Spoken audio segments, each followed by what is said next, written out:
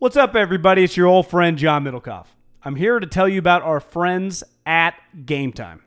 Here's what I need you to do. Go to your smartphone, download a little app called Game Time. Baseball season's in full swing. Oracle Park. Been there a million times. Never doesn't live up to the hype. Go get yourself some garlic fries, a brewski, maybe some ice cream. They have very good Ghirardelli ice cream there.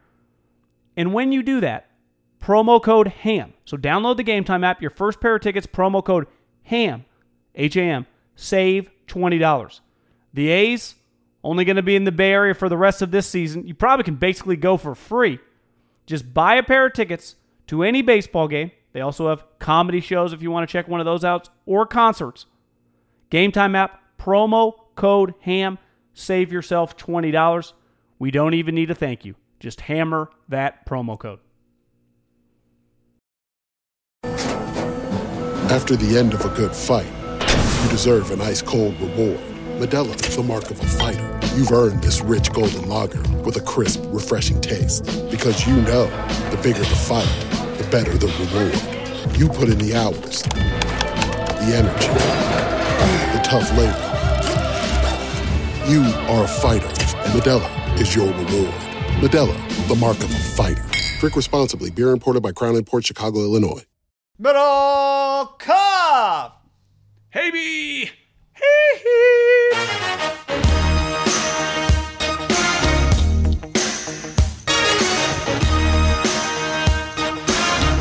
I don't know if you feel this way, John, but today, recording this on a Tuesday, maybe I'm late to the party. Today's the first day I really feel like the NFL season's about to start. Have you felt that way for a while, or are you with me? I felt like this weekend, to me, there's still like a separation between us, mere, and all we are in this little blue-collar podcast, basically fans now, right? I feel separated. I haven't been to a practice. I haven't seen any preseason games. But I did see all the highlights of all these scrimmages that went on over the last 3 or 4 days. I felt like I got a decent amount of them on my timeline, like full padded games. Now, they were just, the Cowboys versus the Cowboys, or the Cardinals versus the Cardinals, or some of the stuff we've seen on, I think the Rams had one this weekend. And I think the Giants had one. The Eagles clearly had one. Bodies dropped. That got my juices going a little. I still feel a little separated, I'm not going to lie. Okay. That's understandable. I mean, we got Wednesday, then we'll have Thursday, which is a week away. The ratings for Week 3 Hard Knocks was the lowest rated episode in the history of the series. Wow. No, I didn't know that. I mean, that's not nothing, right? I mean, I think it's nothing. You think it's a reflective of the NFL season? No. I don't think it has anything to do with how many people are going to watch the NFL. I just mean, I think it shows right now that if it was just normal, I think it would have been a lot less people than even like last year with Gruden. It still would have been a lower watched, I'd say, season relative to the Rex Ryan and even Bill O'Brien. But I think 173,000 people, I saw the number was. You can't tell me that it wouldn't have been like 450 non-corona normal times with preseason games going on. Just seeing ads when you're watching a preseason game, Hard Knocks, da-da-da-da-da, you just see the ad. I haven't seen an ad.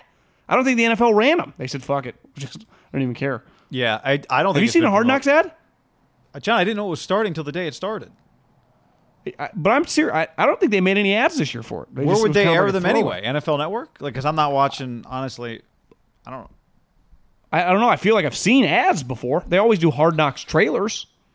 Yeah. I definitely felt like I felt the only reason I knew Raiders. it was starting is because I saw a trailer. Yeah, on like day of. The only reason I knew it is because Schefter does, what's his name? Liv Schreiber? Is that the guy's name? Leave. Did, Leave? How do you say his name? Liev Schreiber, I think. Is Leave, not Liv? I've always called him Liv. I don't know. Whatever. The dude that plays Ray Donovan. Yeah. He must, when he's recording the talkovers, he must send Schefter a picture because Schefter always has the picture of him in the recording studio. The other thing that always helps Hard Knocks is when there's like a holdout and it's like, we got to see what AB's feet look like, and then you flip it on. Yeah, I'd say the Gruden AB thing, to me, the all-timer is probably, and it's, You factor in New York, you factor in Rex Ryan, and you factor in their best player was holding out. Like, that was a pretty unreal combination for drama in a show, right? NFL, New York City, famous coach, best player holding out. What if it was the Bucks? If it was the Tampa Bay Buccaneers? I think that would have been well viewed. I think that would have been a pretty big. You know, one thing right? that we never – yeah, I think so too. One thing we never get is what always happens is the season starts with the Hall of Fame game. We get fired up, we turn on the game, and then we, move on with our day after the first quarter or evening. You don't really – it's like But this is the first game we get is going to be a real game. I'm not counting Austin P. Neither is anybody else. The first game we get is a real game. Boom. Thursday night, Chiefs, Texans. Yeah, it's like, bam! Let's get it on, baby. If I could quote John Madden. Boom! Boom! Look at that guy right there. So, yeah, it's going to be I'm good, ready. Man. By the way, we'll talk about DraftKings later. If you are listening to this, Haberman, that's me, screwed up the first DraftKings game. If you got in the game that's Monday, which I've gotten DMs from people. I think most people have bailed on that game. We do not want that Monday game to fill up because we don't want it to happen. The game we want to happen I withdrew. I withdrew, guy. I did too, and a few other people have withdrawn. You're like Webb Simpson. The game you want is in our league. It's in the Ham League. In the title, it says the word real. It says Ham the Match 12 real. So that's the one you want to be in. Just FYI, we'll talk about more. Our new game, as of recording this in the afternoon on Tuesday, already has 6 people in it. So it's going to be... It's going to fill up pretty quick. By the way, and the thing doesn't start till Friday because they're going to finish on Monday. I didn't know that till you texted me that. You know the Webb Simpson withdrawal? A little inside golf, but a lot of people, rumors that he might have had corona because he was a lock to make it. His caddy was already at the event in Chicago, laying it out, and he was supposed to be on his way the next day. It was a little weird. People thought maybe it was like a last-minute cancellation? Maybe he had a positive test. They're just stay away. He was already a lock to make it to this weekend. There's some rumors that it might have been Webb, positive test, stay away. Gotcha. You can come back for this. Okay. Because I know this, John. If you've got if you cannot have the event without Webb Simpson, you can't have the championship without Webb. Imagine if no, you can't. Webb's like, I want my third place money, not my 30th place money. Well, do you see the third place? How much it gets? $4 million. $4 million. I think seventh place is still $1 million. Well, John, this is where. Do you want me to say this now, or I can wait? My idea to have the money on the putts is perfect this week. The difference between second and third place is $1 million. The difference between third and fourth place is $1 million. Well, guy, how about just the DJ Rom situation? That was a Haberman set up perfectly situation. DJ's putt gave him a chance at $1.7 million. You know what second place was? 1. So it was a $700,000 putt. And then Rom on 8, when they replay the sudden death hole, that make was a $700,000 No, it was not. putt. It was a $495 putt. That's true. For John Middlecoff. I didn't realize. I thought I had Hideki Matsui, and then I realized I placed 17 bets, and I was like, oh, Finau's out of it. Bryson sucks. I'm like, did I bet on John Rahm? And when John Rahm, once I realized, and I didn't realize the guy till sudden death, I fucking exploded in my hotel room in Las Vegas. Incredible. What an incredible betting twist that was. Because you're texting me, we're going back and forth. It was all fake rollover bonus money. It was, so you don't quite, it's still cool, but it's not quite the same. I think we got a pretty good betting idea coming up for the football season. An idea that might have been hatched on ease.com, promo code HAM. Ease.com, promo code HAM. Or, if you're that's for first-time users, get you $20 off a delivery of over $50. Or if you're a return user, we got something for you too. Promo code HAM and the number 10, guy. They get you a 10% discount. 10% discount. You spend $50, you save 5. You spend 100, you save 10. You just go to ease.com, wherever you live in California, Northern California, Central California, the Valley, Southern California, Slam Diego, wherever you live. They deliver it to your house. Uber Eats, Postmates, DoorDash, we're all doing it. It's all the rave. They're delivering it to your house. You go down, you get your burrito, you get your sandwich, you get your Chinese food. Well, what do you think Ease is? You order whatever you want. Pre-rolls, vapes, maybe edibles. order some Chinese food while you're at it. Oh, yeah. Usually you take it, and then you head to Postmates or DoorDash, and you put in an order. What I did last night. MyCaminos, ease.com. It's what I like. But if you want vapes, if you want pre-rolls, if you just want the flower that they call marijuana, they have that as well. Just check out their menu. It's easy, EAZE.com. Longtime partners here on the show. We really appreciate them. Promo code HAM, first-time users. If you aren't a first-time users, use your wife's or girlfriends or brothers or parents. But if you want to order immediately, HAM10, get you 10% off. HAM10. Thank you very much for all your support. We appreciate you. Absolutely. By the way, Middlecoff, we have an incredible idea. We kind of unveiled it the other day. This idea is sponsored by MyBookie.ag, promo code HAM1. Before we tell you the idea or kind of the evolution of the idea, just remember that at MyBookie.ag, promo code HAM1, they'll match that deposit dollar for dollar when you make that deposit with the promo code HAM1. Now, if you take that bonus, you got to bet it like Middlecoff did this weekend and won a bunch of money on John Rahm. But MyBookie.ag, promo code HAM1. That's everything we're about to talk about. That's where the action happens. Well, Guy, we got a lot going on before football even starts, right? We got the Tour Championship. I just pulled up the odds. You can get, they're starting. Dustin has a 10-shot lead. I think DeChambeau's like 4 under, 5 under. You can get Bryson to win this thing at 22-1. That's pretty. Rory 25-1. Daniel Berger, probably the hottest guy in all of golf, 28-1. This little thing they call the Kentucky Derby this weekend. Odds up, MyBookie.ag. If you're listening to this on Wednesday night, if you look at the history of the NBA and you went, who do you think in a year when the ratings have been down now for a couple of years, would they rather see in the second round the Lakers versus Oklahoma City, not a huge town, or Houston, the 4th biggest market in America? You and I grew up Kings fans. We know they rig some things. So I'd keep an eye on Houston. Let me see if the odds are up right now. I like the Rockets in Game 7. I know that, guy. And they are -5.5. So does Vegas. So that's you can get them 225 at 225. But I like them probably to win pretty easily tomorrow. Houston Rockets, Game 7. MyBookie.ag. It's where I do my gambling. It's where Haberman does his soccer gambling. That's right. Soccer over for the time being? As far as I'm concerned. So it ended. Yeah, football's right around the corner. The baseball, whatever you want. MyBookie.ag, promo code HAM1. Okay, so we've had this idea. We've talked about it a little bit on the podcast. We're going to talk about it a little bit more right now. We're going to go to MyBookie.ag, promo code HAM1. There's been an internal debate about do we put, as combined, we're going to pick one game for week 1 of the NFL season and try to do a survivor pool against ourselves. Just the two of us pick one game, not each. We can pool our money. So first we were like 200, 250, maybe we go 500 week 1.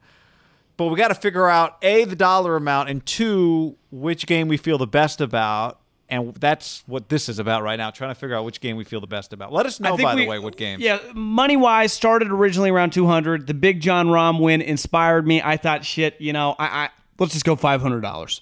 So I think week 1, guy, we just put $500 on one game.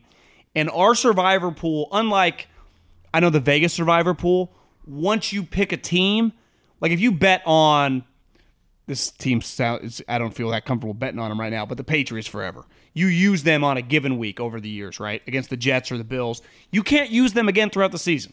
We're not playing by those rules. We can bet on any game on any given week, but we're only going to bet one. And we're not going to put any more money back into the pot. So we got to win week 1 to fucking make it to week 2. I'll feel a lot better about not putting money back in if we're like week 7 we're 7-0, you know? Yeah, or even just, we got to build up a little war chest, but we have to win week 1. We don't win week 1, we're fucking out.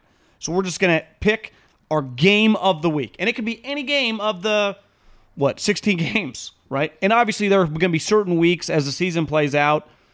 Definitely once the buys kick in, right? Your inventory dies down a little bit. I mean, we've been talking about the NFL for years as a tandem.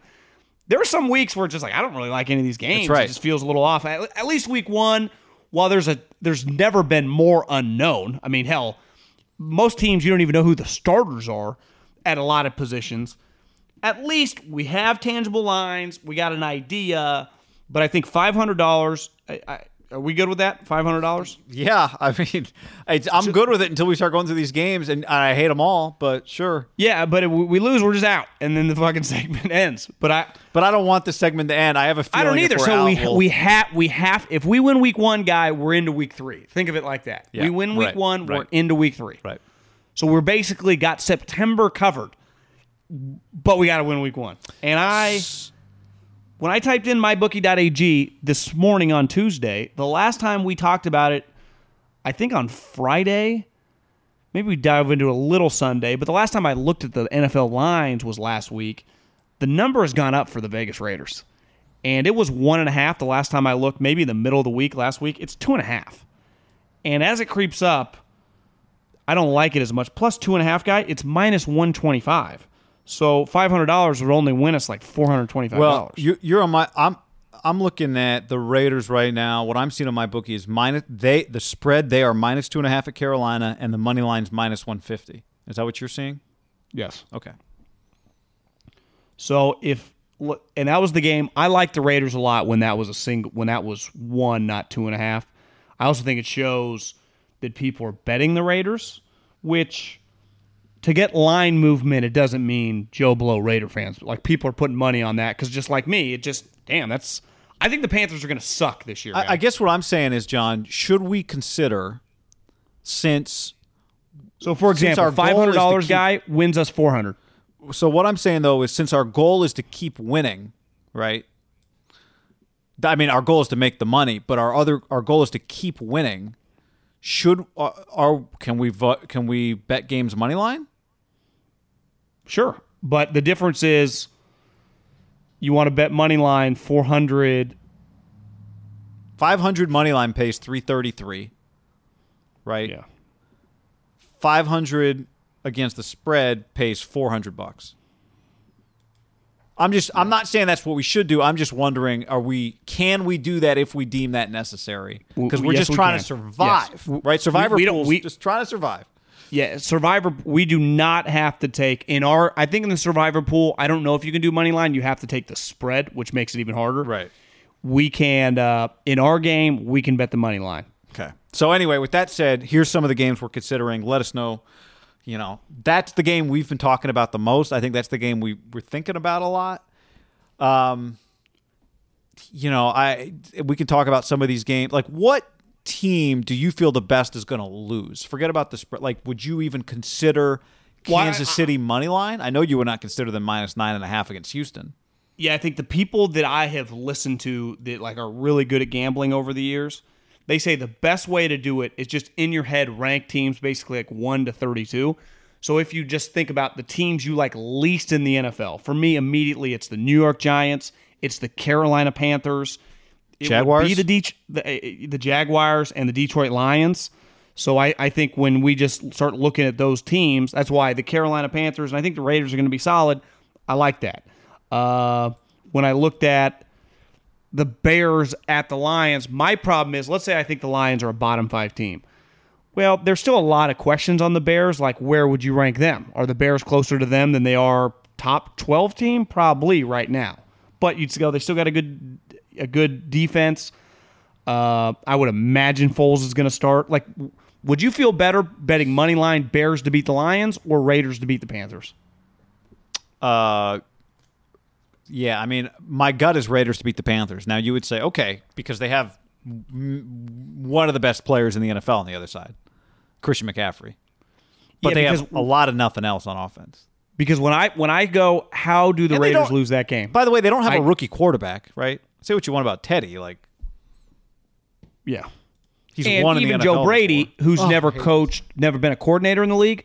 Joe Brady has worked in the NFL for a couple of years with Sean Payton, right? So it's not like he's been around NFL players. He's been around a high-level offense. He might just be good, right? There's just... By the way, the games I wrote down, the other game would be Seattle at Atlanta. -1. And Seattle's -1. My thing is Atlanta more than Detroit and more than Carolina. Like, if you told me, you know what, John, Atlanta wins 10 games is good this year, I could see that, right? Could you? Yes, absolutely. Yep. The other thing is, two other things. One, to circle back to the money line versus the spread idea, if we want to bankroll week 2 with our week 1 win, it's hard to do if you bet money line on the Jags to lose. You're making $130 on a $500 bet if you bet money line, right? On some of these games. We would only have $700 in the pot. So it wouldn't. Now, I mean, you could still. It's not bad, but just something to consider, which I'm sure somebody listening to this might be saying to themselves. What was the other? Because you thing could go, well, you guys want to get bold? You want to take the Saints are going to have no fans. You want to just take Tampa Bay money line against the Saints? Yeah, see, that's the other thing now. Here's where that game is. The games that we like, that we're talking about so far, we're talking about Seattle, West Coast team in Atlanta for a 10 o'clock body clock game. We're talking about the Raiders across the country for a 10 o'clock body clock game against Carolina. That's another factor here I just don't love. Now, it is week 1, but we've had no preseason games. Tyrell Williams is on IR for the Raiders. They got maybe they'll be starting a couple rookie wideouts by the time we get to week 1. So then I look at Denver at home. Tampa might just be really good this year. Who? Now the game's in Tampa. Okay. The game's in New Orleans. But let's just say Tampa's really good this year. The Saints are going to be really good this year too. So you're just pretty risky bet, right? You're just betting against a really good team. And the other game that you kept bringing up, that once I was scrolling and saw the Raiders line, and I was like, ugh, I got to, and I kind of like this game a little bit more. How about the Rams to beat the Cowboys week 1 at home? Yeah. That was the first game that jumped out to me when you and I started looking at this a week or two ago. I mean, they're plus 2.5. The Rams are plus 2.5. To me, that game is like the poor man's version of Tampa, New Orleans. You're still dealing with the Cowboys more than likely are going to be solid. I think the problem with betting against Dallas is we spent this whole offseason talking about how basically saying Dak's okay, right? That's been one of the themes of the offseason is, yeah, he wants to get paid, but how good is he really? To the point that it's almost like he's Kirk Cousins, which he's not. He's better than that. And they might just roll out. Dallas was one of the best offenses in the NFL last year, and they just I think statistically some people tweeted they were passing. So they were actually. Yeah. They almost had 3,000-yard receivers. They were 6th in the league in points last year. They were 5th in the league in rushing last year. They were 11th on defense in points last year. Okay, then let me get to my last game. Steelers at the Giants. No fans in New York. I don't think the Giants are good. And even if the Steelers, Roethlisberger's rusty or whatever, they have an elite defense. They have good skill guys, and Big Ben is just back, and they're just good. Like the Steelers are just always, when they're shitty, like last year, they're 8-8 with Duck, right? So, to me, no fans, not that far of a travel. Is that the game? I'm betting on the Pittsburgh Steelers week 1 against Joe Judge. Yeah, I like that game. I will say this, though, because that's a 4-point spread right now. The Giants are getting 4. If I could go back to my MyBookie.ag promo code HAM1, early experience betting on the EPL, which I knew nothing about. But one thing was happening, to me at least, and if someone else had a different EPL experience, let me know. Good teams were not blowing people out. Like they were really close games, low-scoring games early on, fixtures, matches early on in the EPL season, based on what I was gambling on. Just really good teams were playing kind of bottom-of-the-barrel teams, and they weren't covering 2.5 goals. So, again, I don't know if that applies here, but I did. Yeah, at that point in time, I thought to myself, Guy, remember this for the NFL season. Okay, good point. To me, I would agree with you if that number was anything 6 or higher. Okay. 4 to me still relatively small for a really good team against a shitty team. Here's what I know. If the Giants, I think part of the way we look at this is... Let's go to the other... Let me just say this before you say your next game. I think part of the way you got to look at this is like, who will I be okay with losing, right? Like, if you bet against New Orleans and they win, you'd be like, well, of course they won. They're New Orleans at home. If you bet against the Giants with the Steelers, you go, well, shit happens. It's week 1. I can sleep at night betting against the Giants week 1. You know what I mean? I can sleep at night betting against the Panthers, albeit with the Raiders week 1. Okay, what were you going to say? That's where I struggle with my last game, like the Broncos and Titans. I know. Denver I'd say both. I'd say both those teams at the start of the season. Like, if you told me either one's in the playoffs, I believe you. You're thinking you'd pick Denver at home, or you'd pick Tennessee. I would probably take Denver at home. But again, I would just too. because that little smaller line. Because all the Hamler videos from Denver Broncos camp and Jerry Jeudy are great. It's kind of where I get back to, Guy. I hope that Raider line gets to 3, and then it's minus 110, and then I feel pretty good about just the Raiders beating. Like, I don't think they're that good. Or, to me, if it gets to 3, are we just better off going Steelers, Giants, Monday night? The Steelers kind of got something to prove. Like, hey, motherfuckers, we're the Steelers. Everyone's blowing the Ravens for 2 years. Remember us? Like, we went 8-8 with a guy named Duck. We're going to make the playoffs. Joe Judge, you make your coaches run laps. We're going to kick your ass. And you got one good player, and our defense is elite, and we're going to corral that one guy. And Daniel Jones, are you going to be able to beat us? Because Saquon's not, but Daniel Jones, can you? And it's not like, I would say the one thing that would give me a little pause, like week 1, New York, be a lot of people there, it'd be a big game, Monday Night Football. No fans.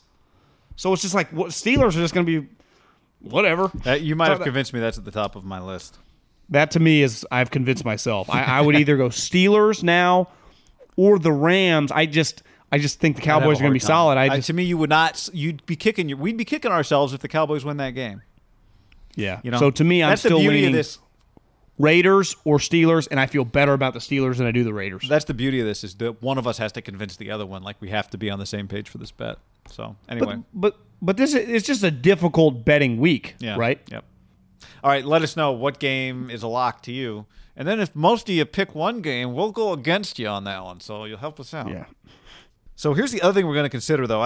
It sounds like maybe we've kind of given up on picking the Raider game as our week 1 lock. We'll see. The other thing we have to consider, I mentioned it, Tyrell Williams is out for the year, surgery on a torn labrum. He's on IR, so he's done. I don't think he was going to be the guy that everyone thought was necessarily the key to the Raiders season. He had fewer catches last year than Hunter Renfrow. But, I mean, he was an impact player for them. He scored 6 touchdowns, 6'4". He's a big target.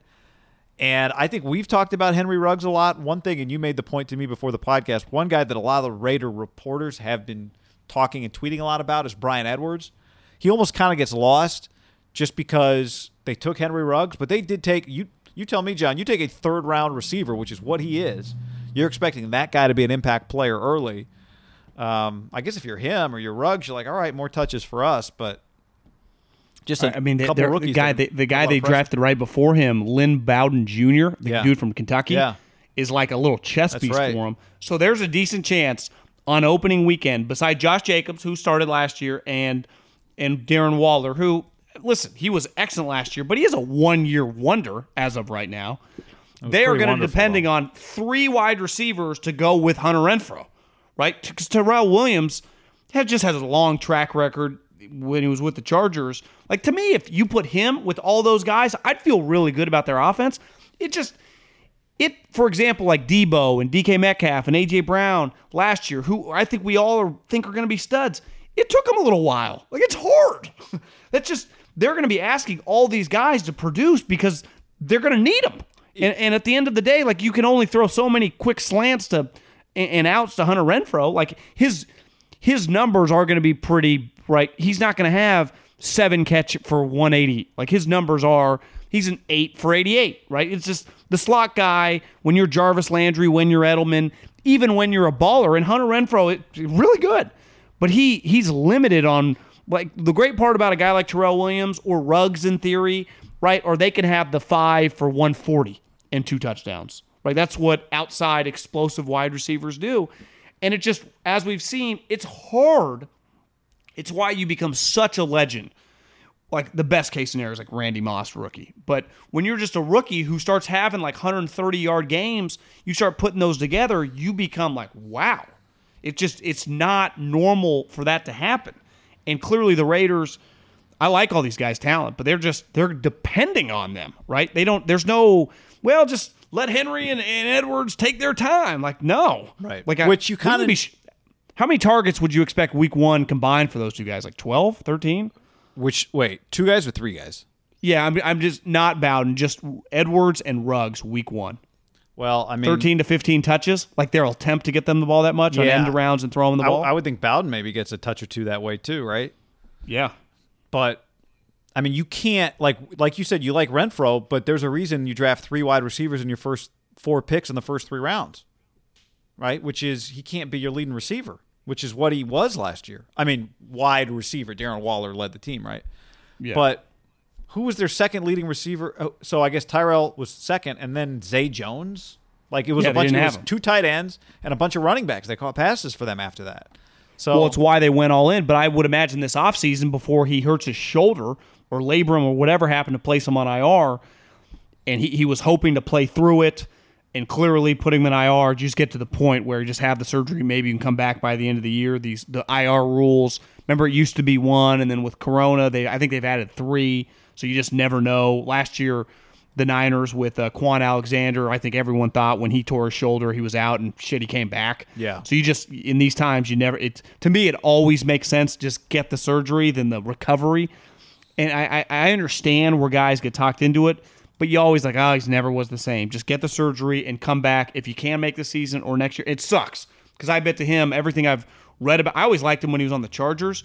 It has to feel like I got all this money, I came here, I was going to be good, and then last year wasn't his ankle, it was always hurting his foot, or knee, and this year it's the shoulder. You just got to be like, am I snake bitten here?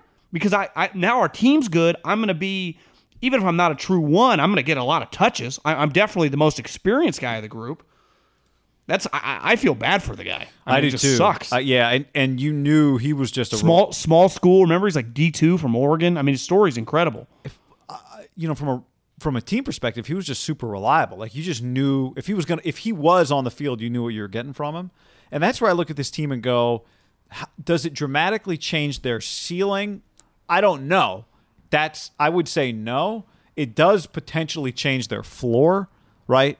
Like if Ruggs can just be an impact player, and one of those other 2 rookies, one of the 2 third-round guys can be impactful, be a reliable starter, then they're in really good shape. They're not going to miss him in the end because if Waller's good and Renfroe just has a similar year and Jacobs is healthy, they run the ball. Like to me, their ceiling is not dramatically impacted by this, but I think their floor is if those guys aren't ready to play.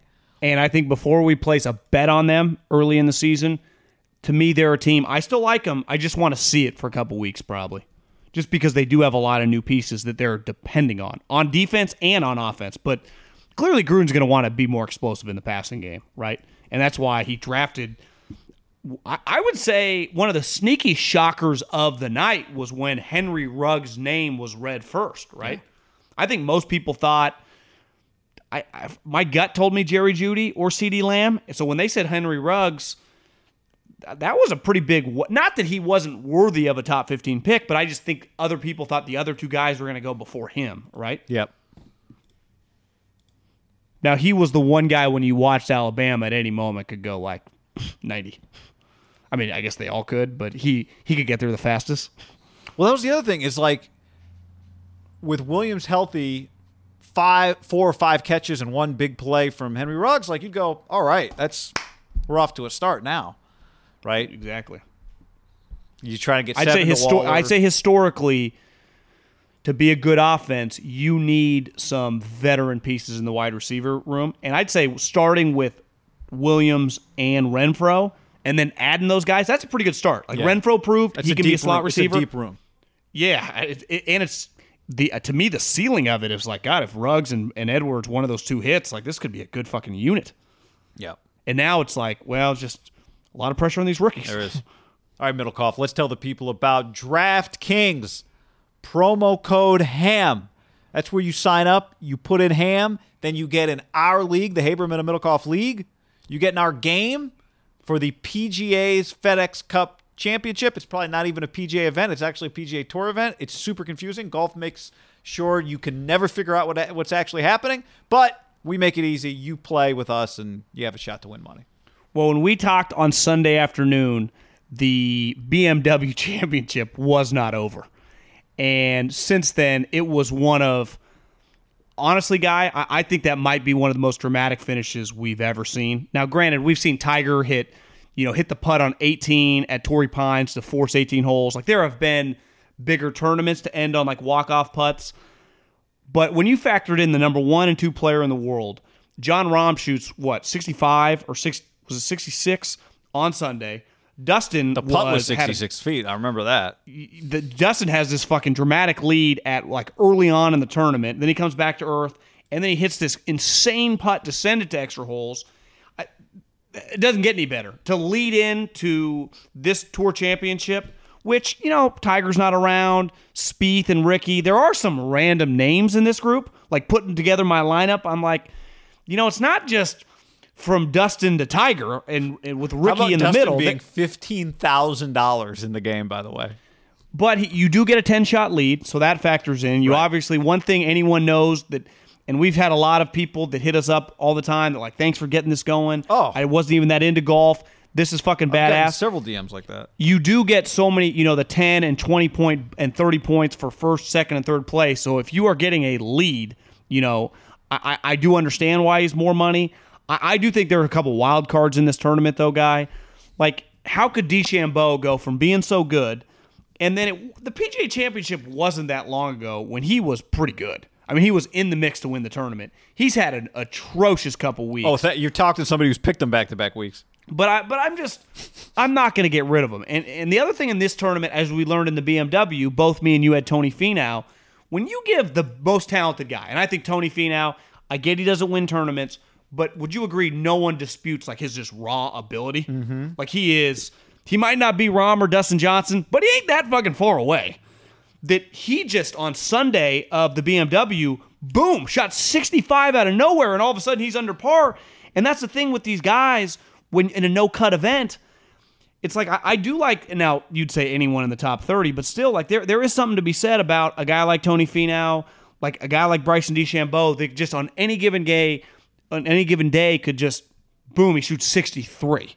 Yeah. And that's in this, you can rack up a lot of points with birdies. Right. I took Gary Woodland last week. He just didn't have any birdies. He didn't do anything. That's the one thing. That's why I always like Kisner. Kisner doesn't even need to win these tournaments. Kisner birdies a lot of holes because he's a great putter. And I think this week, Guy, Kisner's like $6,800. Now a huge part of it is because he's, in the 20s. So he's, 10 shots behind Dustin Johnson. But that doesn't change once you start playing and racking up birdies. You don't get the extra points for not being in first or second, but you can still rack up a lot of points, and you're not going to go away. You do get the points for being in first or second at the end of the tournament, though. And as the week goes on, like you start the week, Dustin Johnson has 30 points because he's in first place, right? Yeah, I think because a lot of people have asked me about it for specifically as you pick the DraftKings rules for this one. I think it's a little different. All golfers will be assigned an initial starting position based on the standing. The starting position will be incorporated in the fantasy points awarded for finishing position only. Yeah, so he doesn't get points for 10 birdies, but he does get 30 points for when being the day in first starts. place. Right. So if you have DJ and you spend $15,000, you do just get that 30 bump. And as we've seen, and trust me, Guy, I've been in the lead on Friday and Saturday. When you have a guy in first and second place, you're getting an extra 50 points. So it does factor in. So if you take Rahm or Justin, you're getting extra points for having those guys on your team before the tournament even starts. Right. And more than likely, if they just play solid, they're going to be in the lead and probably near the lead at least the first couple days, right? I think and I think what you'll see, those two guys, what makes them unique, and obviously when you get to this point, they both played so well last week. Dustin's played really well now 2 weeks in a row. John's already won. I think if you're Dustin or Rahm, don't you come out and think, I can put my foot down on this thing by Saturday. The other reason to really like Dustin, not to talk about does DJ think like that, or he's like, I'm just going to go play? Well, yeah. So here's the thing with DJ, right? Is like I do think it's pretty weird to sleep on a lead for a week. DJ, if you had to bet on anybody who would be unaffected by it, it's probably him. He's sleeping on a lead basically. This is like every day since Sunday has been Sunday for him. He did just win a tournament, 12 days ago by 11 shots. To demolish the field like he was Phil Mickelson on the Champions Tour. And the guys in second and third place were like Daniel Berger, Scotty Scheffler. Like, it wasn't just Haberman and Middlecoff behind him, right? I mean, it was really good players. He kicked the shit out of everybody. Yep. And then looked like he didn't have it at the beginning of last week's tournament, and then was fine because it was a really hard. To me, what the end of that thing felt like to me was an NBA game where somebody hits a big shot and then somebody else comes back and hits an even bigger shot, gut punch. which doesn't happen that much in golf. No. Which I think when these courses get a little more difficult, and you called again Tiger Woods' first win in a long time at the Tour Championship in 2018. You know this course. I don't know this course that well. Like, it's pretty hard, right? When it's on certain days when the wind's blowing. Yeah, because the par threes can be really long. One of the famous par Is it threes 16 over that water. par three? Yep. So it's not an easy tournament. That doesn't it? Is hole 18 that par 5? 8 holes a birdieable hole because you can catch the fairway, roll it down there. You can hit the green in 2 on 18. Yeah. Yeah. But you there are are some going. You are going over water, and there's sand everywhere. The green's pretty small on 18, but it's been a scoring hole. Since they flipped it. 18 used to be 9, which is another par 3 that's had multiple hole-in-ones on it. When you were on the ground, Tiger won the Tour Championship, but the rules were different. Justin Rose won the $10 million. Won the FedEx Cup. Yeah, Tiger won so the Tour. now, to win the FedEx Cup, you have to win this tournament. Right. To get the $15 million, you got to finish What's this the other first, thing you said? It's 15 now. It used to be 10. It's a lot of cash, guy. Second place is 5. Third place is 4. To me, I do think is what? 400,000? I think it's 390. I do think the last going into Monday for all the guys that, let's say, I'd imagine there'll be a handful of guys within a couple shots. These guys are already rich, and most of these guys playing in it are some of the richest guys. There's a huge difference as a human, and $5 million for me, you, anyone watching is incredible. But for 5 and 15, we could get some incredible. That's a $10 million swing, guy. Like, think about in the NFL or baseball, the difference between a $5 million player and a $15 million player. There's a big fucking gap.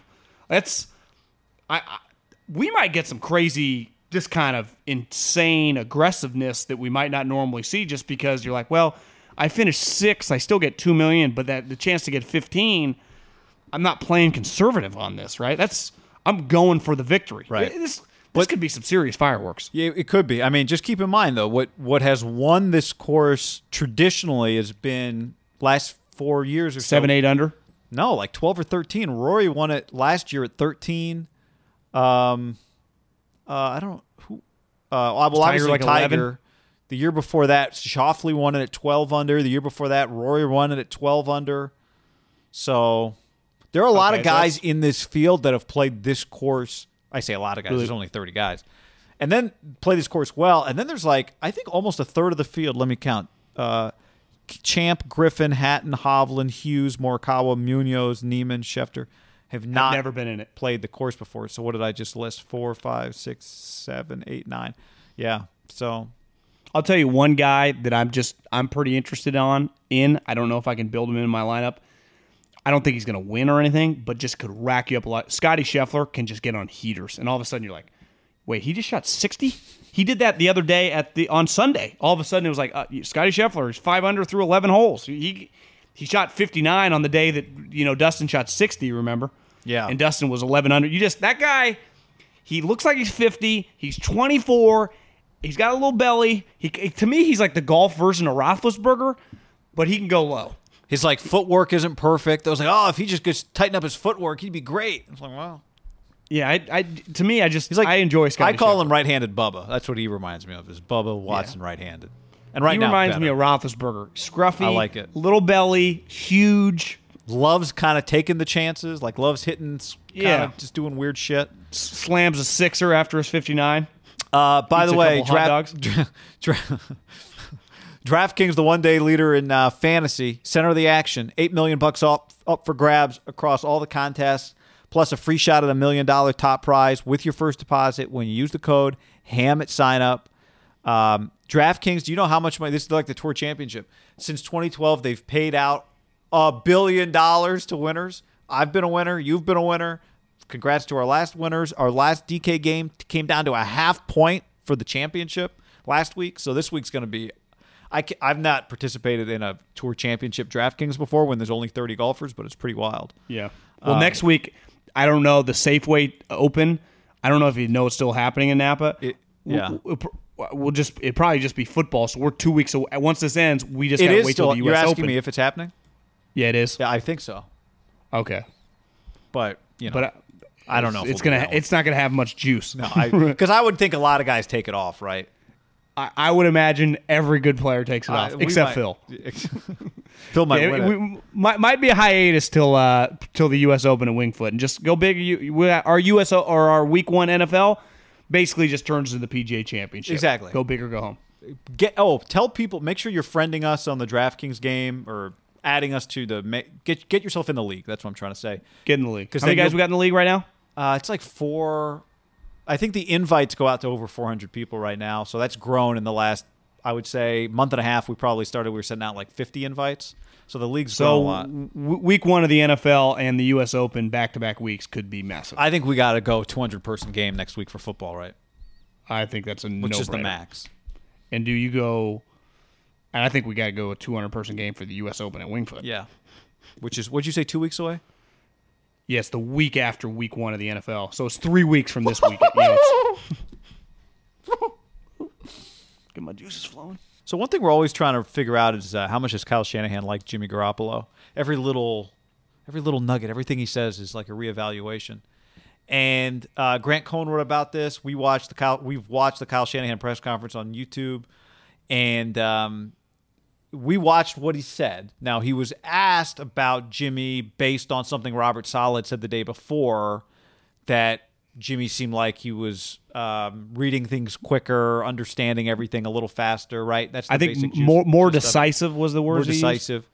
Kyle said this: the more you're in a system, the more you go against the same defense over and over, the more it becomes second nature. So you expect that from Jimmy. You expect that from him. You expect that from a lot of guys who are going through camp and going against the same players and coverages for a couple years here. I think the whole team's pretty sharp going against one another. We've had enough of that. We're ready for that to end. So the quicker you can go against some other people, we'll see how that's panned out. I thought Jimmy's played very well. I thought he also had some better looks, which helps, makes it less hard on him. Grant pointed out that of the 5 touchdowns Jimmy threw in a red zone period Sunday, 4 of them were against the second-string defense. So that's what Kyle was referring to in terms of seeing better looks, which is a coach's way of saying, all me. How about those play calls, though? Man, everyone's like, yeah, he's a great play caller. That's right. I had 2 takeaways when he said it. My first original one is I think he's hesitant, and I think all good coaches do this. Like Mahomes proved to Andy immediately, right? MVP, he could handle it. They were completely confident on, like, if they sang his praises, it didn't impact him. And I'm not saying that it does for most quarterbacks. I think most quarterbacks are pretty high-level guy, but you're still human. And I wonder if there's an element of, like, I'm not promoting, like, this guy knows he's our starting quarterback. We already pay him. Like, I don't need to tell him every day how good he comes from Belichick. But I'm going to make it really hard on him, and just, like, that's the way I'm going to, like, a little almost Parcellsian. Now, Parcells love Phil Simms? I would say no. I mean, part of that is you're not completely in love with the player. I think he likes Jimmy, and I think he knows he can win with Jimmy. But I think it's pretty clear the more you watch him that I don't think he thinks he's fucking Joe Montana reinvented. Like, it's pretty clear. Now, I also think there's an element of is he lying? Right? You know, part of it is we're going up against these guys every day. He's been in the system now for 4 years. For example, I think one of the questions, right, was, you know, we probably make too big a deal of this. Last year was the 5 picks in a game. This year was 5 straight touchdowns. And he's like, at the end of the day, and I've always believed this, having been to a ton of these practices and when I worked in the league, was your players, it's just like anything. Like, you and I have been doing shows together for a long time. We got a pretty good idea of everything that's going on, when someone else is going to talk, what your thoughts are on this, putting a show together. But if you just threw us on, you know, Fox TV tomorrow, it'd be a little uncomfortable, right? Or just a different platform that we weren't used to. It takes some getting used to. In football, as a player, you get used to your opponent. And the opponent you see the most is the guy you see in practice. So if you're Richard Sherman, you get used to Debo. If you're Trent Williams, you get used to Nick Bosa. And Jimmy Garoppolo, you get used to, I don't know, Robert Saleh's defense. It's hard to be surprised. And, yeah, there's a huge element of you face other teams. Even in preseason games, you just look across, you're like, I don't know who that guy is. Right?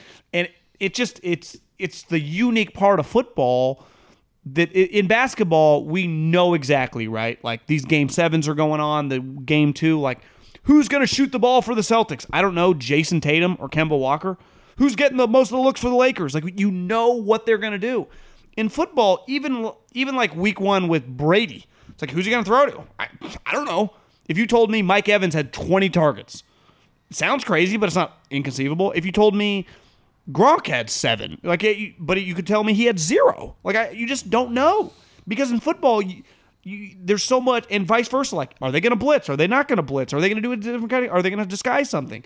And I think Kyle probably goes. I still have a lot to learn from Jimmy. We haven't been together that long. Like, does he know that on game day? Yeah. I mean, part of that answer is, yeah, I like him, but I'm not going to lie about. I'm not going to say that because he had 5 touchdowns in the red zone on Sunday, all of a sudden he's reached some new level of his performance. He reminded me of Kyle's like, he reminded me of Drew Brees right there. Right. Well, yeah, exactly. One thing Kyle is not is Harbaugh, right? Harbaugh would tell Jim Harbaugh, any of Jim Harbaugh's guys are his favorite guys. I think John has some elements of that too. A lot of coaches, supportive. And there's something to it. But maybe we should just go, okay, maybe now Kyle didn't structure Jimmy's contract, but maybe, and I think Kyle gives us evidence, right? Like the end of the first half of the Super Bowl, I supported the way Kyle played it. I understood why he played it that way. Part of that is a reflection maybe of what he thinks of Jimmy. He likes Jimmy, but his quarterback has 0 guaranteed salary in 2021 right now, John. That's his quarterback. So, when he talks about offensive players, but specifically his quarterback, who he reminds me of? Defensive coaches. Like, if you just threw on a Mike Zimmer or a Vic Fangio press conference over this training camp, do you think, beside like Von Miller, do you think Vic Fangio is like, Drew Lock, he's got a little Peyton Manning feel to him, or Jerry Jeudy? It's like, oh, I see Marvin Harrison 2.0. No fucking chance. That is a great point, because you know what? You know how he talks about defensive coaches? The way defensive coaches talk about their best offensive player. Like, you know what it is? Here's what it is. I'll tell you what it is. It is, I cannot control what that guy does. I need that guy. Defensive coaches, to believe in himself. They can't scheme up anything for offense. So when we watched, now I tweeted because I said, is there anybody Kyle loves more than Fred Warner? And a bunch of people replied like, well, he did say that he would wear Jimmy Ward's jersey on the sideline if he could. So maybe he loves Jimmy. But watch what he said about, he lights up about Fred Warner. Because part of it, you're watching the Kyle talk about Jimmy, you're like, well, maybe he's not complimenting anybody. And then Fred Warner comes up, and he's just, you'd think Fred Warner was, honestly, I watched that clip and thought, is Fred Warner about to become like a top 3 NFL linebacker? Is that what Kyle thinks of him? Because that's what it feels like, right? Yeah. Like, does Kyle think Fred Warner's just an all-pro? That's what it feels like Kyle thinks. That in 2 years, in fairness, like Fred Warner's got a chance to become one. No, you're right. He's already really good. He's not like some under-the-radar guy. But he didn't hesitate to go, he improves every year. He's everything we want. Like, he did not do the same thing of like, Jimmy's working hard. He didn't mention any of that. He's like, well, everybody's developing. He didn't say that about, like, if the same answer had been given for Fred Warner, it'd be like, yeah, well, Fred, everyone's getting good looks. Robert's doing a good job of getting everybody in the right position. But I even think the good looks of, like, I bet he looks at it, like, not even the play call, that Trent Taylor knows exactly where the little area is going to be in the zone, right? We go up against this defense all the time. Dwelly knows exactly where to cheat it on this. And that's where, on a normal week, you remember the thing that went viral last year with Kyle on, I don't think it was the playoff game, right? It was the first game against the Packers, where he goes to the referee and he goes, you watch this, they're going to hold Kittle, he's going to break it out, and then it happened. Yeah. He's like, I told you. There's an element on games, like, I can control a lot, but there's still a lot of unknown in games.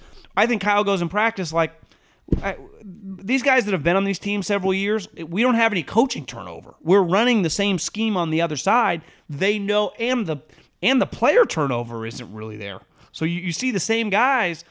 That's where I think, like, you're right. I think he goes reverse psychology, where he truly likes those guys. And I give Kyle a lot of credit. He does care a lot about defensive players. He really does. And that's, I think sometimes on offense, you don't. Yeah, no. Defensive players. I think for a long period of time, people think Gruden didn't give a shit. I think sometimes Sean Payton went through that stretch, like he doesn't even care. When I was around Andy Reid, his favorite players were like Brian Dawkins, Trent Cole, and now it's like he doesn't.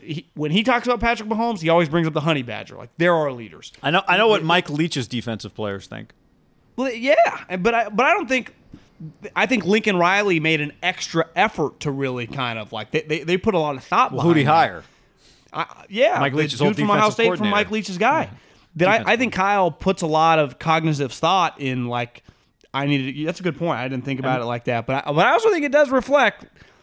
If Drew Brees was on his team, I don't think he'd talk like that, right? Right. Yeah, exactly. I think there are times He where likes him as much as contract, is what you told me earlier, and that might be right. Yeah, and it doesn't mean he doesn't think he can be better. It doesn't mean it. We've talked about this a million times. We are Jimmy Garoppolo believers, but we also think there's stuff to be proven, and it's hard to put that in a sentence, especially if you're the coach. There's no reason for him to say, "Well, Jimmy's still got a lot to prove to me."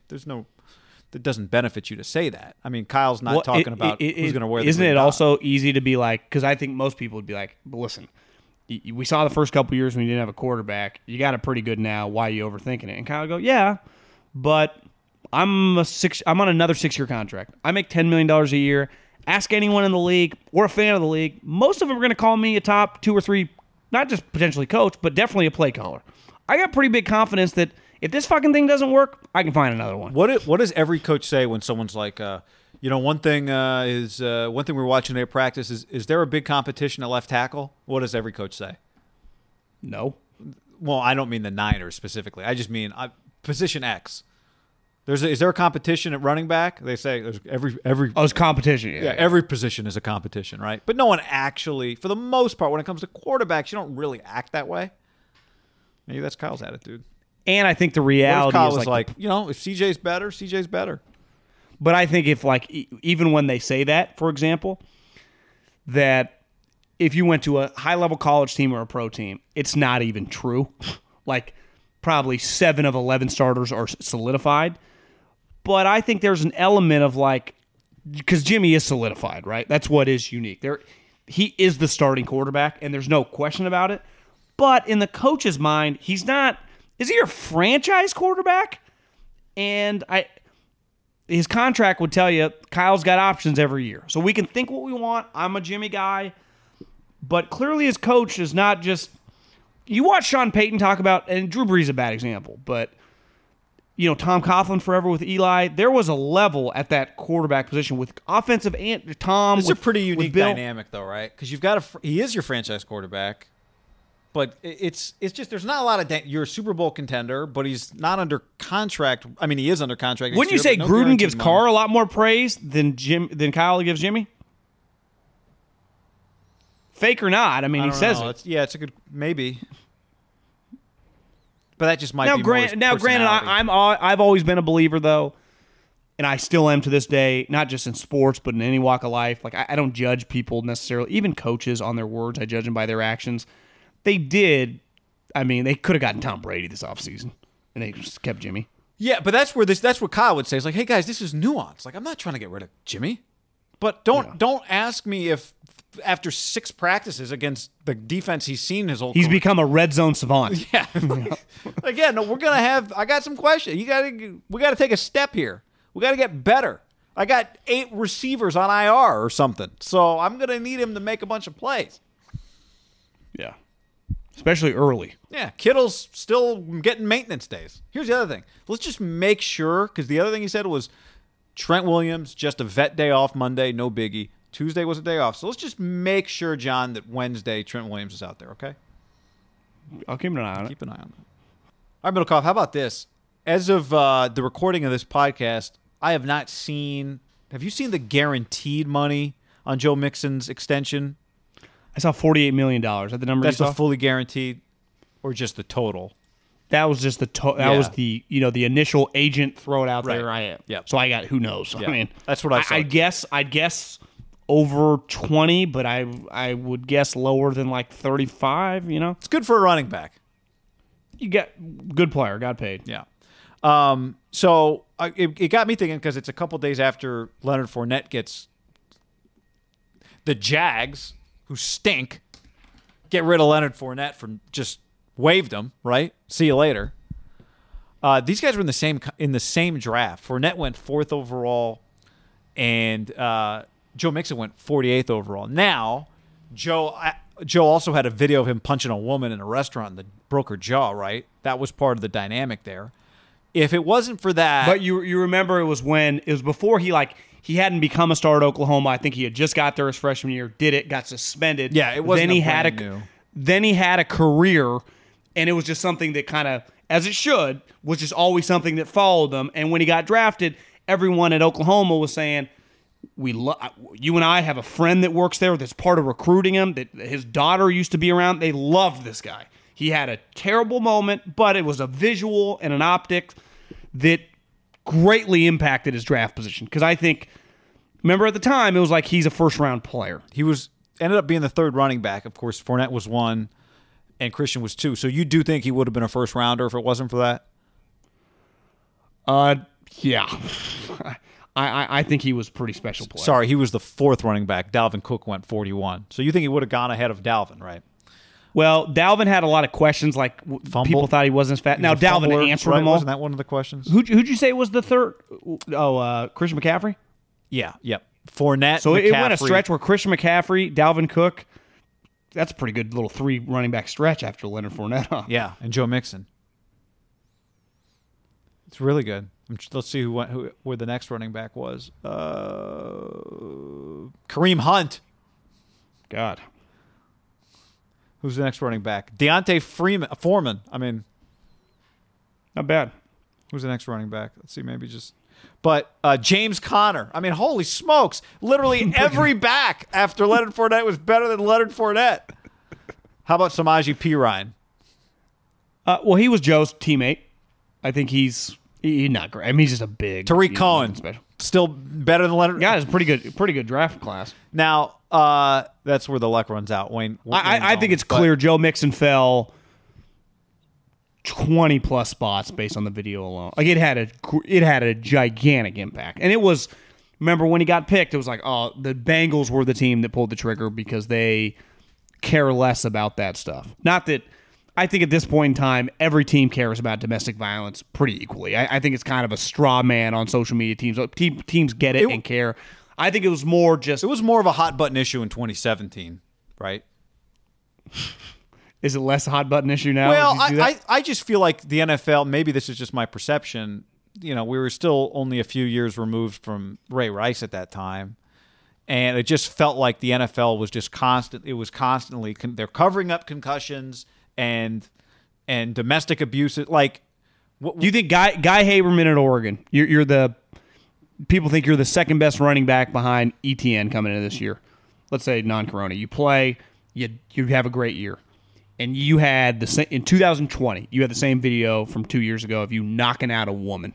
You don't think it's like No. I think he would fall just as far. I'm just saying. I think treatment of women and covering up concussions was just part of I think the NFL's made a lot of efforts in both of those departments in terms of public relations and maybe actually making real progress, right? I think that at that time it was more a part of our daily NFL discussion were those stories. I'm not saying he wouldn't go 48 again. I'm just saying it felt like at that time that the NFL news cycle, I think, was a lot more negative than it is now. They've addressed, I'm not saying they've solved, but those two things, but there were a couple years, right, where it was like nonstop we were talking about one of those two things. Well, because Ray Rice and Greg Hardy, remember? Yeah, they had some premium, prominent players that had major issues. Now, again, to be clear, I'm not saying Joe Mixon would go higher if that guy came out again. I get your angle. That's a I good get your point. angle. Now, that said, he's been phenomenal. I mean, he's got, here's the other thing, John, let's say this. Let's say you told the teams drafting in 2017 that he would be the guy that he is. And for the record, the guy that he is one of 3 running backs to have back-to-back 1,100 rushing yard seasons. The other 2 are Chris Carson and Ezekiel Elliott. He's played in 44 games. He has scored 21 touchdowns in 44 games. This guy's almost a touchdown every other week. 17 rushing, and then the rest receiving. He's almost a 1,000-yard receiver in his career. He'll get there this year. If you had told teams that, in other words, guaranteed them they'd become who they thought he was going to be, where would he have gone? Yeah, I mean, to me, the video would have impacted a lot of teams. To me, it speaks more of it makes it difficult with the character on these guys coming out. Like, pretty clear, guy, that it was just a one-off while being a terrible situation that I can't relate to, in the sense of I can't even imagine doing that to somebody. Now, remember, part of it, she had called, at least there were reports, she had called him the N-word. Mm-hmm. That doesn't justify anything. He broke her jaw. You cannot do that. He admitted it. But it did change his career. Like, he did end up on the Bengals, right? I mean, Belichick called him the best running back in the league last year, which not necessarily true, but I do think Belichick views him as one of the elite players. Well, no, I mean, McCaffrey's better. Well, yeah, I mean, but he's close. I mean, yeah, he's not like batshit crazy. He just might be a little hyperbole. Belichick was like, they think I only like the quick white guys. Let me throw them off the scent. But remember, the thing with Belichick, remember they were playing the Dolphins, who were like 0-9 at the time. He's like, they got a lot going for him. And it was like, he wasn't wrong. Yeah, I mean, they beat him. Yeah, this is where you do, like, remember the Cardinals when they took the Honey Badger? And he had more situations where you do benefit when you get a guy, when you believe, hey, listen, I'm going to soft spot. Your scouts and the people at those programs that telling you, we're not lying to you. This is a high character human. We believe in him. You should too. You know, if you can look past that, you will get yourself obviously a good player. Because remember, one of the things with him was like, he's an all-around back. He can go inside, he can go outside because he can run and he can catch. But I mean, maybe Belichick's like, maybe Belichick would be like, I think, honestly, if he got as many fucking love and his team was a little better, maybe he'd get talked about like Christian McCaffrey. Do you think, all right, let's say he was pristine character. How would he have been, if McCaffrey went 8, would he have gone top 15? Yeah, I think he goes in the first round. I mean, John Ross went 9, so it's a wash, I guess, if you're them. One of the things that year, which has changed, like the elephant in the room of the NFL negativity, he played in an offense that I think a lot of teams in the league would have put like a red check mark next to, right? It's a little spready. Now, they would have been proven wrong, but I think that would have hurt his stock a little bit. Spread offense. Like, the one thing McCaffrey had is, like, he played in pros. Even Leonard Fournette, like, run downhill between the tackles. Yeah. There was something to be said about, like, you know, he's playing in Lincoln's offense. It's wide open. Now, he was elite and Big 12. The defenses suck. Again, he's proven all this to be wrong. I would get, if you said Middlecoff, McCaffrey character, where does he go? I'd say probably between like 20 and 35, and kind of in that range. I do wonder, because even when McCaffrey, like Leonard, that still kind of makes no sense. When McCaffrey went 8, I think most people thought McCaffrey was going to go like 13 to 15. 8 was pretty nuts. It's like, damn, he went top 10. It was, now yeah. it was a genius pick. Because looking back, the Niners should have just taken McCaffrey at 3, right? Can you imagine Christian McCaffrey with Kyle Shanahan? Not Mahomes? You're saying even in the world where they're not drafting a quarterback, they should have gone McCaffrey. Yes, it would have been. Or Jamal Adams, but one of those two guys. Part of that is like, it's Kyle's like, it's easy to do this. It's easy to do this. It's easy to do this game. I thought he was Julian Edelman. It turns out he's fucking Barry Sanders. I know you know people. He got props to Ron Rivera, and that was great pick. Bold pick. It was genius. I'm waiting on I don't know where. There's got to be some Leonard Fournette stories coming out. I talked to somebody who knows their locker room well. Says the guy's his quote was, "There is zero chance you can win if Leonard Fournette's in your locker room." Now, maybe that meant the Jags couldn't do it. You know, would you say that if he was on the Patriots? I don't know, but very bad reviews on Leonard Fournette. Like, if he was a pristine character guy, he's not getting cut, right? If they just like the guy, Leonard Fournette. If he's just he's under Thomas in the locker room, they got to pay chance. Him. No chance. So they must hate him. Guy, he had 1,100 yards and 76 catches last year. So it's not like, he can run between. He can't. 76 catches. He was not that bad last year. Honestly, I watched him a couple games and was like, he actually looks pretty good. Remember he had that long run, I think, against the Broncos, went like 98 yards. Sneaky pretty damn good. He can play. He's not like a bust, like he's not an NFL running back. He got cut. I saw a headline today.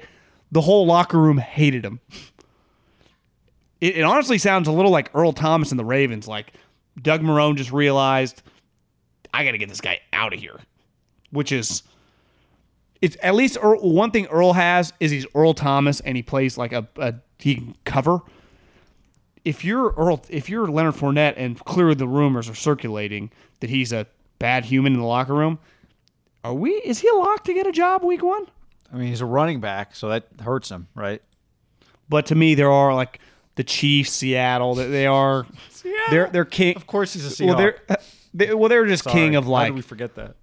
Or Listen, we don't judge you on past stuff, but we have a short leash here. We do allow you to be your own person. You know. Yeah. To me, they got Pete Carroll, Andy Reid, Sean Payton, a guy like that, giving the guy a talk. You're on a short leash. We're not paying you much, but they are, because his film is not me or you. Like he 1,100 yards, 76 catches on the Jags, who sucked. Pretty crazy career. I know. Because remember what a big recruit he was? Yeah. Remember what it just said. Remember Who was the guy Alabama had that was a man-child? Bo. Derrick Henry. No. their The other careers guy, went. Bo, the freshman, Bo Schembechler. Oh, Scarborough. Yeah. But remember, there was like Leonard Fournette and Derrick Henry. I would say they were kind of on the same path. Like, are these guys going to play in the NFL? One guy goes forward, the other guy goes in the second round. It took Derrick Henry a couple years, but guy, he carried his franchise to a championship game. He dominated the Ravens and the Patriots on the road. Like Derrick Henry's career ends tomorrow. Like, he had a pretty unreal little stretch of football there in the NFL. Yep. And remember, there was a game Alabama played LSU, both their junior years. Or maybe it was Henry's junior year and Leonard's sophomore year. And remember, Leonard ran for like 20 yards and Henry went for like 250. Yep.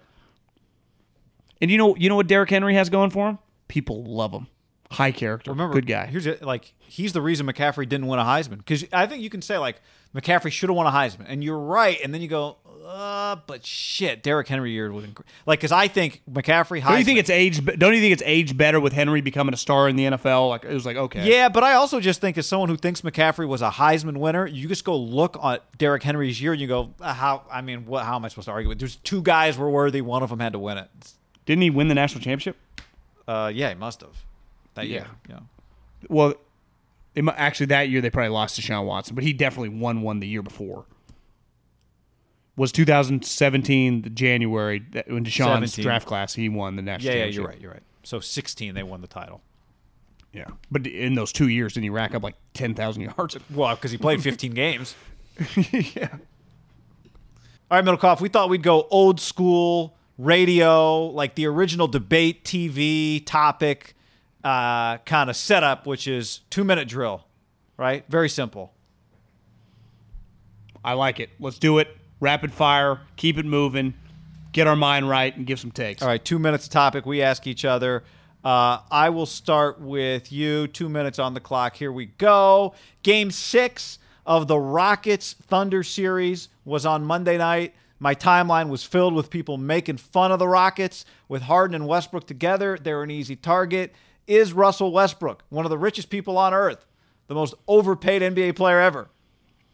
I Googled it last night after he had 2 turnovers and an air ball on a free throw jumper where he not only airballed it, he held his shot, guy. Like, he thought it was going in.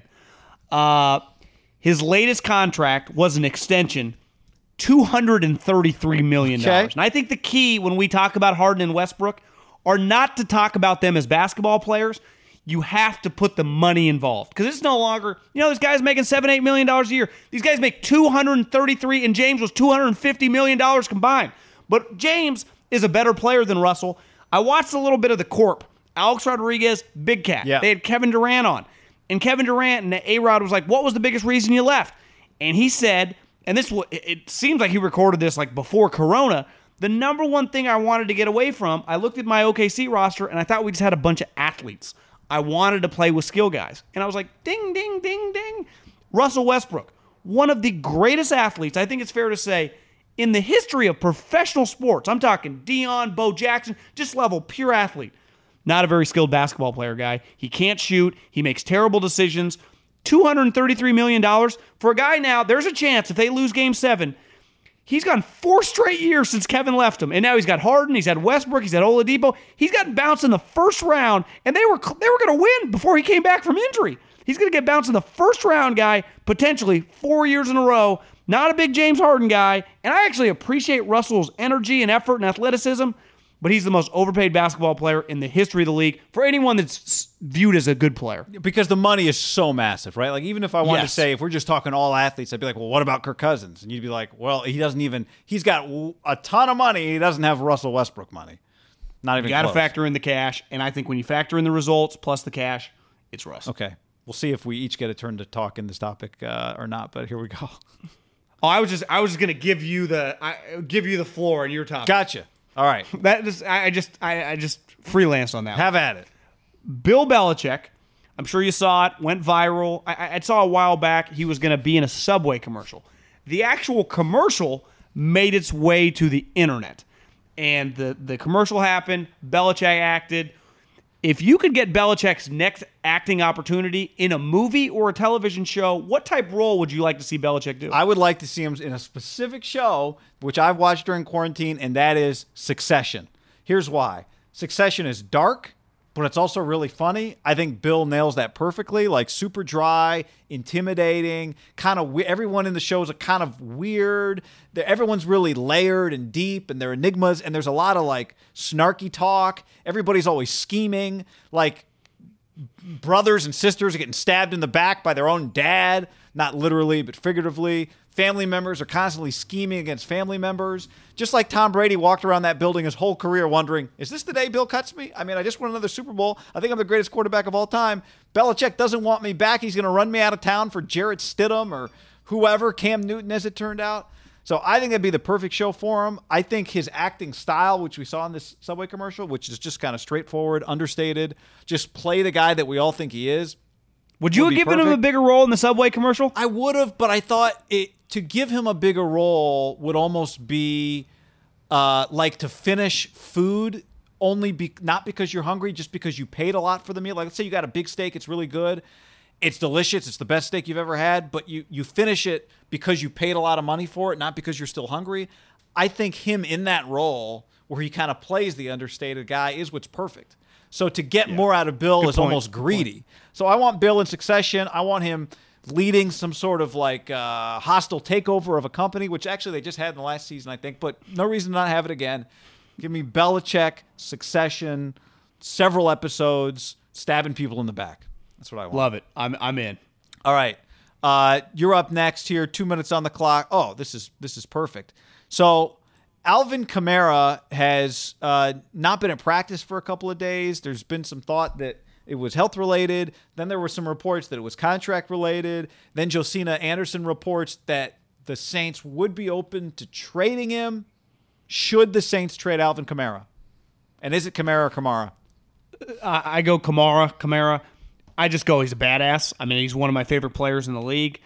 I say this all the time. I'm anti-paying running backs, but I'm also pro-sweet players. Like, it's easy to go, I'm anti-paying running backs, and then I got Alvin, I got Zeke, or I got Christian McCaffrey on my team. I don't just go, yeah, I'll find some dude late in the draft. Like, that's easy to say. You know, Sean Payton, my guess, educated guess is no hold in, no hold out, show up to camp.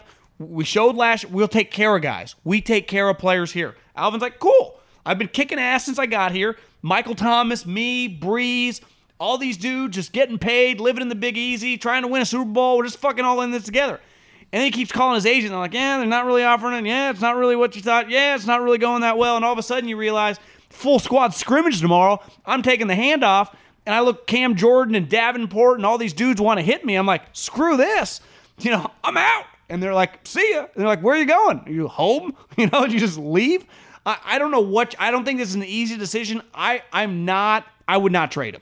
I think it's easy to say, you just get another guy. And I think Sean Payton, kind of like a Kyle Shanahan or Andy Reid, they're going to think in the back of their head, they can find that guy. But we've seen it's tough. What about paying? Right?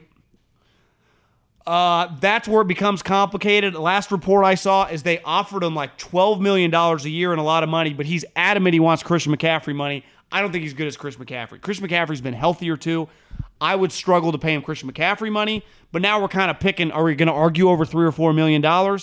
I would not pay him, at least right now, but I would demand him come back if I could, but he can't, so I don't know. It's a complicated situation. Sorry we gave your money to Taysom.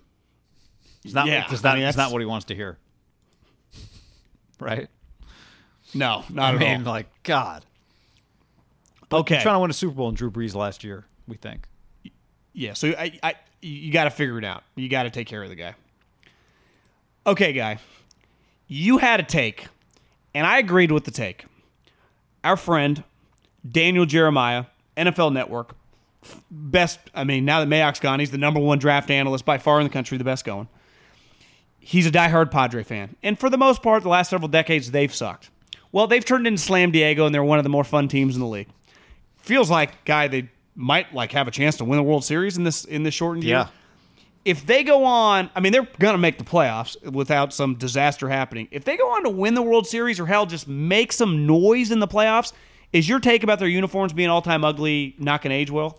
It's really bad timing by me. Like them sucking. And it's weird because I enjoy them. I love their broadcast. So I've been watching since they got Don Arcillo. I've been watching the Padres for a couple years now because they have a fun broadcast. And I almost I force myself to see the fun in it because, Slam Diego is an awesome nickname. Tatis is one of the best young players in the game. The fact that they got Clevenger instead of Lance Lynn, I thought was a great move by them. People are talking about Lance Lynn like he's Bob Gibson, sub-2 ERA. The guy's had 8 starts, goes 5 1/3, is in his 30s, and people talk like he's the truth of the ace of the future. Clevenger might be. So I love everything they do. But, yeah, them winning – it does not help my take age because the more they win, the more people's minds get warped into just thinking that shit's cool, right? What's cool isn't always necessarily what you think is the best looking. I think their brown jerseys, not their home pinstripes, their brown jerseys and their road pinstripe jerseys are like a house that's super funky, created by some weird artist that is every room's a different color and they got paint on the walls that's flowers in one room and whales in another room. And you go, this place is awesome. You go to a party there. This is so cool. Everybody comes to your town. They drive by that house. They want to look at it. But you don't want to walk into that house every day for the next 30 years. So I'm kind of trying to play the long game here on these brown uniforms. But right now, the wave is just not on my side. Here's where you are screwed.